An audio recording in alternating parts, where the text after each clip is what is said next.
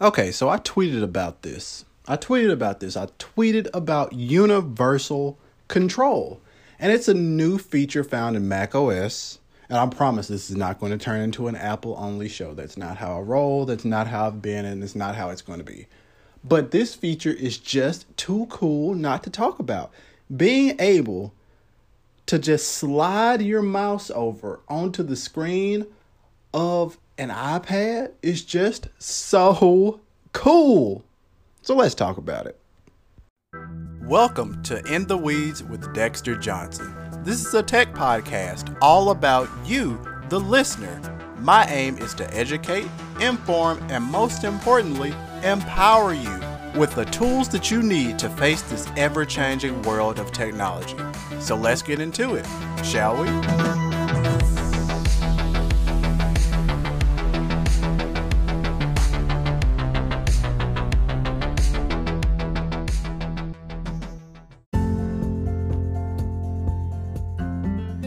Okay, so introduced in macOS 12.3 Monterey and 15.4 on iPadOS, it brings the ability to simply take your mouse, slide it over, get a little notification on the side of your iPad, plop onto your iPad screen, and simply start controlling it. Now, of course, you need to have a Mac, you need to have an iPad. You also need to be signed in to the same iCloud account on each of your devices. So this is essentially not Sidecar. This is not Sidecar. It's not a kind of universal display, but it just allows using those same inputs that you would on your Mac onto your iPad. So the cool thing is that you get your pointer, but you also get to utilize that keyboard. So the keyboard, you could be typing stuff. You can move things between each of the two devices, such as text and things like that. So it really,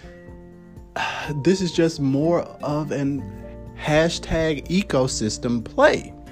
More of that hashtag ecosystem play.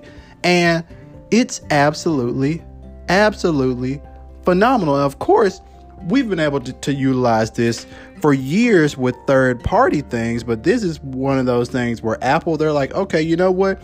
We're going to do it, and we're going to do it ourselves. And that's always incredibly powerful when you have something that is able to be done first party, because then you don't have to think about it. You don't have to go to the App Store and download something over here and something over there, then combine the two and create an account, be on the same this, do that. No, it's built in natively to the operating system. Now, I will note that for macOS, so this is a feature that comes from macOS. It is not a feature in iPadOS itself, but iPadOS simply recognizes it. So this is a feature that you have to go in, System Preferences in macOS. Just simply go to the search bar, type in Universal Control. You'll see it right there under Displays. You click it, and you will actually notice it that it's in beta.